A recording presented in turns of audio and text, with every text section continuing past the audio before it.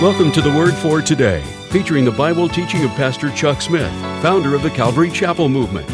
This radio program is a verse-by-verse study through the entire Bible. And on today's edition of the Word for Today, Pastor Chuck continues with a new nature as we pick up in Jeremiah chapter 13, verse 23. And now with today's message, here's Pastor Chuck. People say, well, I can never be a Christian. I don't want to be, I don't want to be a hypocrite, but I can never live that life. And so they don't accept the Lord because they say, well, I can never do it. Of course you can't do it. And no one expects you to do it. You can't do it apart from the power and the work of the Holy Spirit and giving you a new nature. But God, that's what He does. He gives me a whole new nature, a nature that is after Him. So God speaks about the fact that a man is what he is by nature. He cannot change except by God's power. Therefore will I scatter them as stubble that passes away by the wind of the wilderness. This is your lot, the portion of thy measures from me, saith the Lord, because you have forgotten me. This is what's going to happen, because you've forgotten me and trusted in a lie. Therefore will I discover thy skirts upon thy face, that thy shame may appear. I have seen your adulteries, the neighings, the lewdness, thy whoredoms, the abominations in the hills and in the fields. Woe unto thee, O Jerusalem! Wilt thou not be made clean? When shall it once be? Now the word of the Lord that came to Jeremiah concerning the drought, for a drought filled the land. Judah mourns, the gates languish, they are black upon the ground, and the cry of Jerusalem has gone up. And their nobles have sent their little ones to the water holes.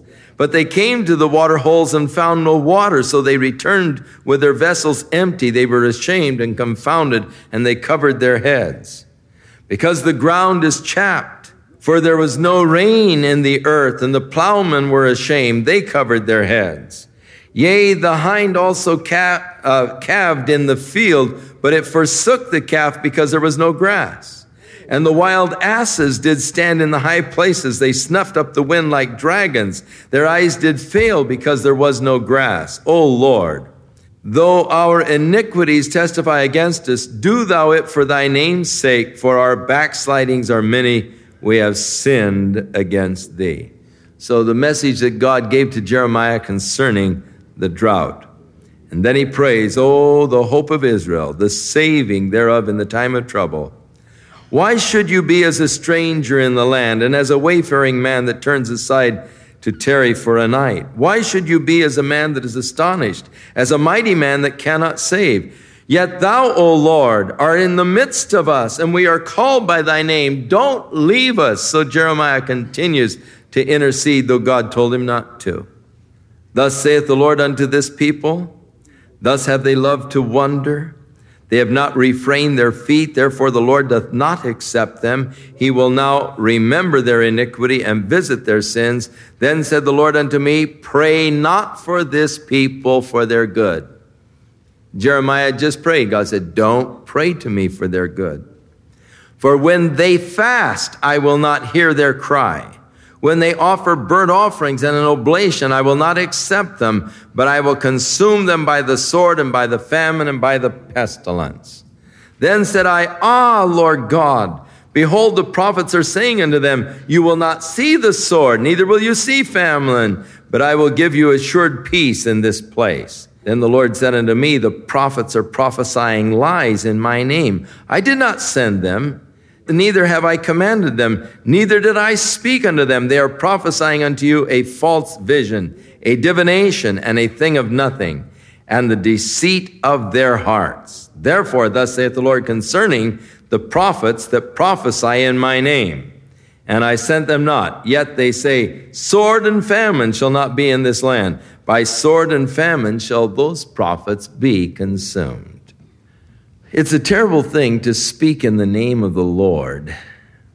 Your own opinions, thoughts, or ideas. It's all right to speak your own opinions, thoughts, and ideas as your own opinions, thoughts, and ideas. Now, Paul the Apostle was careful to make a distinction in writing. He said, now, I don't have any word from the Lord on this, but this is my opinion on the subject. And that's good. You can express your opinion. There's nothing wrong with expressing your opinion. It's just when you express your opinion in the name of the Lord that it becomes wrong. Because then when it doesn't work out, then you make God to be a liar or God to be made a fool. So there are a lot of people that are speaking in the name of the Lord, things that aren't really of the Lord, things that aren't really scriptural, things that are really anti-scriptural. In fact, much like these prophets, everything is going to be great. Everybody's going to prosper. Everybody's going to just be healed, and everybody should be prospering, and God wants you all to go out and purchase new Mercedes and all to be blessed and prosperous now. Peace, peace, prosperity. God said, they're not prophesying from me. For God said, they that live godly in Christ Jesus shall suffer persecution. If any man suffers according to the will of God. These false prophets, some of them are now saying if Jesus only had enough faith, he wouldn't have had to suffer the cross. Oh, what blasphemy. And God will deal with them. And the people to whom they prophesy shall be cast out in the streets of Jerusalem because of the famine and the sword, and they shall have none to bury them. Their bodies, they'll die and they'll just throw them out in the street. It's a horrible thing in some places of the world today. People are dying and there's really no one. They just put the body out in the street and they sweep them up like dust in the morning. Tragic. Person dies, you don't have enough strength. You just put their body out in the street and let someone else carry it off. Therefore thou shalt say this word to them, let mine eyes run down with tears night and day, the weeping prophet. Let them not cease. For the virgin daughter of my people is broken with a great breach, with a very grievous blow. If I go forth into the field, then behold the slain with the sword. If I enter into the city, then behold those that are sick with famine. Yea, both the prophet and the priest go about the land that they know not. So he questions God, have you utterly rejected Judah? Does your soul loathe Zion? Why have you smitten us and there is no healing for us? We looked for peace and there is no good, and for the time of healing, and behold, there's trouble. We acknowledge, O Lord, our wickedness and the iniquity of our fathers, for we have sinned against thee. Do not abhor us. For thy name's sake, do not disgrace the throne of thy glory. Remember, break not thy covenant with us. Are there any among the vanities of the Gentiles that can cause rain? Here's this great drought. People are dropping off like flies. They're dying all over the place because of the famine. No. Are there any of these vanities of the Gentiles or the gods that the Gentiles worship, the pagan gods, that can cause rain? Or can the heavens give showers? Art not thou he, O Lord our God? Therefore we will wait upon thee, for thou hast made all of these things. He continues this message on the drought. Then said the Lord unto me, though Moses and Samuel stood before me, yet my mind could not be toward this people. Cast them out of my sight and let them go forth. Now, it's interesting that when God chooses examples of men of great intercessory prayer, he chooses Moses and Samuel. There is an interesting characteristic about both Moses and Samuel, and that they were men who had the ear for God. You remember Moses was out in the wilderness, and he saw the burning bush, and he approached it, and God spoke to him out of the burning bush. He heard the voice of God. He had the ear tuned to God's voice. Men of prayer, powerful men of prayer, are men who are tuned to the voice of God, because the purpose of prayer is to get God's will done, always. The purpose of prayer is never to get your will done. God is not a genie. Though so many times we sort of approach him as that, God, I've got 3 wishes, please grant them to me, You heard about the 3 fellows who were on the deserted island and about ready to die. A bottle came floating up on the beach. One guy went down and got it and rubbed it, and the genie popped out and says, grant you 3 wishes. First fellow said, I wish I was back in London. Oh, just to be in London again.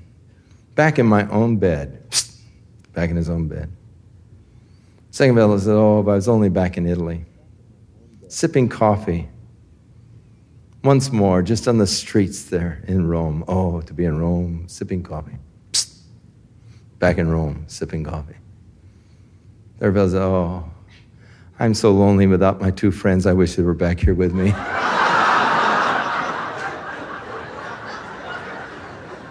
You see what we could do with wishes? We could really mess up the world. So prayer is not to get our will done. It isn't that, God is just going to grant our wishes. Samuel, when he was a little boy, brought by his mother to Eli. And there as he was sleeping, he heard the voice, Samuel, Samuel. He went running into Eli and said, did you call me? No, I didn't call you. Go back to bed. Got back in bed and he heard, Samuel, Samuel. Went running into Eli again and said, you called me. No, I didn't call you. Go back to bed. And again he heard his voice, Samuel, Samuel. Went running in and Eli said, look, if you hear the voice again, just say, speak, Lord, your servant hears. So he got back into bed again and he heard, Samuel, Samuel. And he said, speak, Lord, your servant hears. And God began to tell him all about the sins of Eli, the priest. And so Eli, the next morning, said, well, what happened? Well, he had a tough time. But he heard the voice of God. He was tuned in. His ear was tuned. Men of prayer are always men who are tuned to the voice of God. So God uses two examples, Moses and Samuel. But they are men who had the listening ear. And the listening ear always precedes the life of prayer, of powerful prayer. Hearing the voice of God, knowing the will of God, makes for powerful prayer. So, though Moses and Samuel, God said, these two shining examples of men of intercessory prayer capacities. You remember Moses said, Lord, forgive their iniquities. And if not, then I pray you'll blot my name out of your book of remembrance. Intercessor before God for the people. But though Moses stood before me, God said, my heart can't be towards them. Though Samuel stood before me, my heart can't be towards them. Cast them out of my sight. Let them go forth. And it shall come to pass that they say unto thee, whither shall we go forth? Then thou shalt say, thus saith the Lord, such as for death to death, such as for the sword to the sword, such as for famine to famine, and such as for captivity to the captivity. And I will appoint over them 4 kinds, saith the Lord. There will be the sword to slay, the dogs to tear, the fowls of the heaven, and the beasts of the earth to devour and to destroy. And I will cause them to be removed into all of the kingdoms of the earth. And God goes back now because of Manasseh, that horrible, wicked son of Hezekiah that introduced these people to this pagan idolatry. The son of Hezekiah, for that which he did in Jerusalem.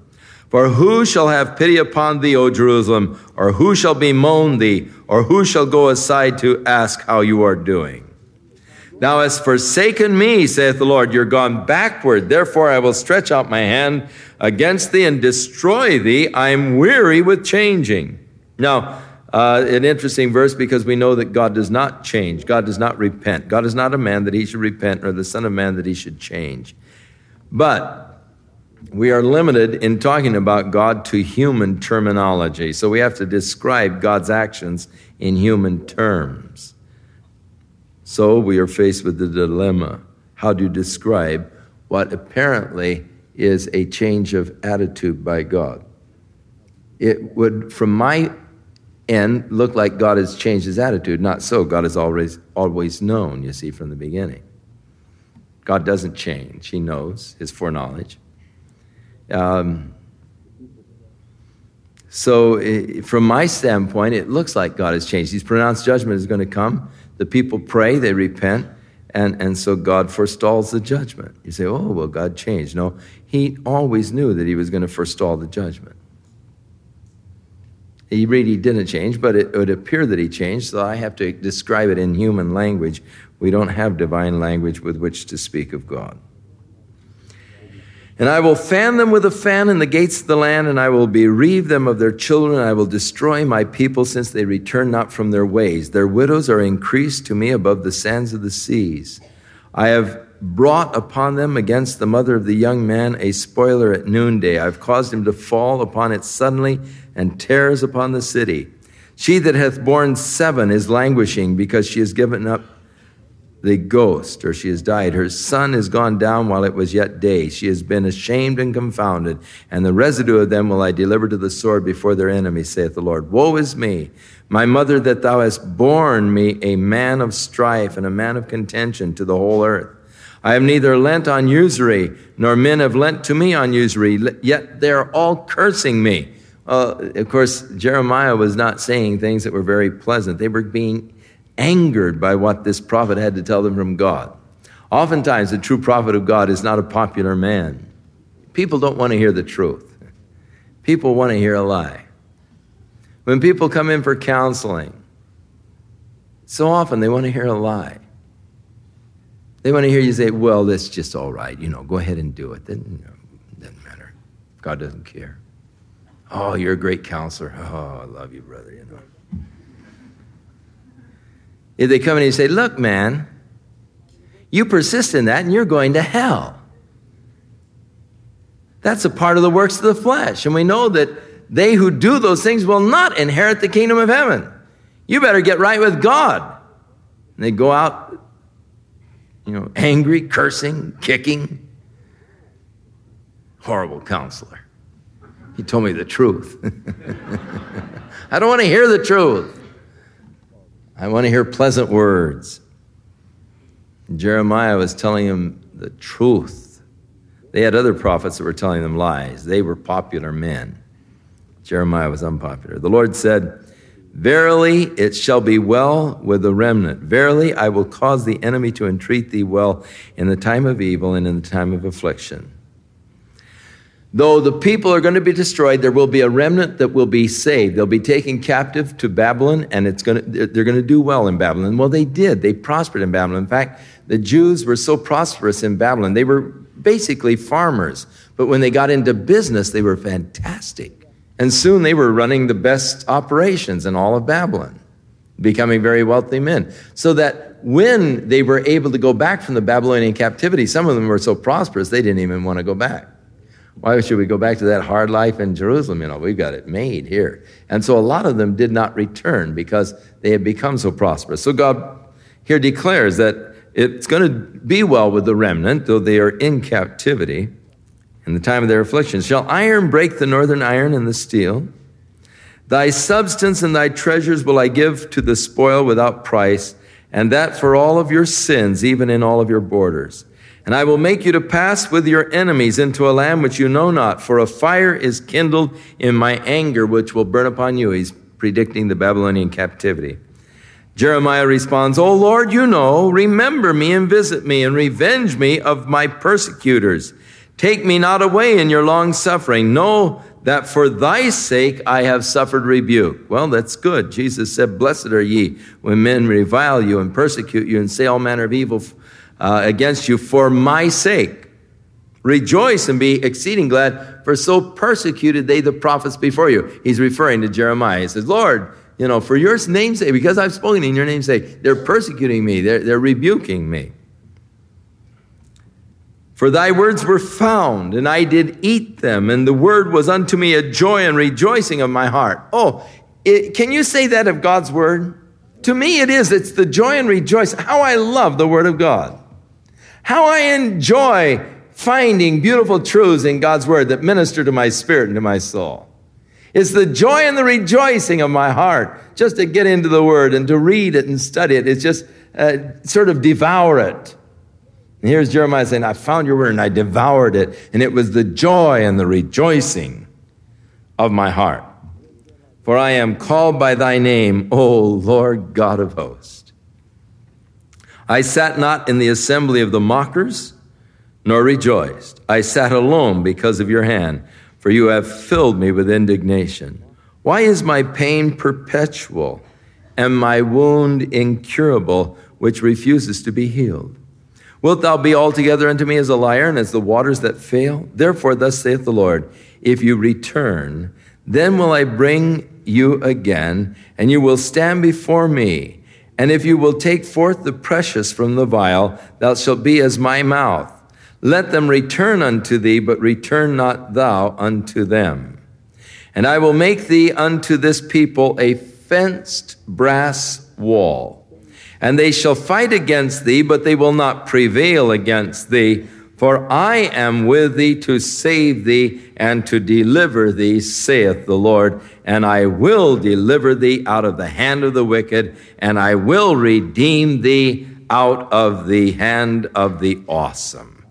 So God's promise to his prophet. Now, you go out to them, and they will come to you again, but I'll make you like a brass wall. I'll be like a brass wall around you.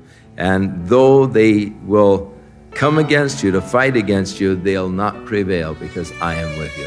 So God's promise of the future, his sustaining of his prophet as he speaks forth the word of the Lord in the name of the Lord.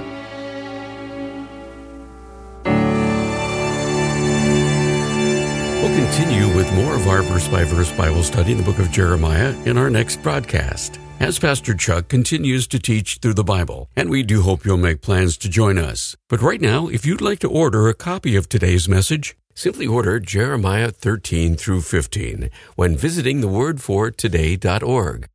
And while you're there, be sure to browse the many additional biblical resources by Pastor Chuck. You can also subscribe to the Word for Today podcast or sign up for our email subscription. Once again, that's thewordfortoday.org. For those of you wishing to call, our toll-free number is 1-800-272-WORD, and our office hours are Monday through Friday, 8 a.m. to 5 p.m. Pacific Time. Again, that's 1-800-272-9673. If you prefer to write, our mailing address is The Word for Today, P.O. Box 8000, Costa Mesa, California, 92628. And now, on behalf of the Word for Today, we'd like to thank all of you who share in supporting this ministry with your prayers and financial support.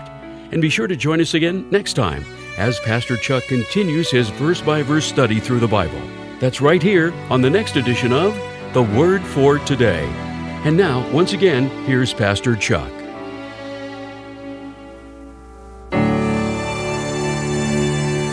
May the Lord bless and give you a beautiful week. May his hand be upon your life, and may the flame of love really begin to burn in your hearts towards God. That this will be a week in which you're really in tune, in harmony with him. And that love and commitment is restored. And it's just a glorious week of thinking of him, worshiping him, serving him, loving him. May God be pleased with you by your commitment and devotion to him.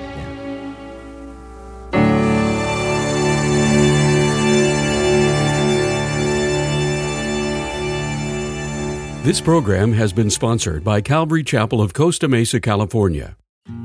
I'd like to tell you about a book written by Chuck Smith entitled Living Water. In this book, Pastor Chuck explains how God has the power to change your life through his Holy Spirit. This book will help you to understand how the Holy Spirit works in your life, covering such topics as, who is the Holy Spirit? What does the Holy Spirit do? What are the gifts of the Spirit, and how should I respond? It's Pastor Chuck's desire that by God's grace and through this book, the Lord will develop in you a hunger and thirst for the things after the Spirit that will help you come into a deeper and personal relationship with him, transforming your life. To find out more and to read a book preview, visit thewordfortoday.org and click on the link to download Living Water by Chuck Smith. Or if you'd like to order this book in print, call The Word for Today at 800-272-WORD. That's 800-272-9673.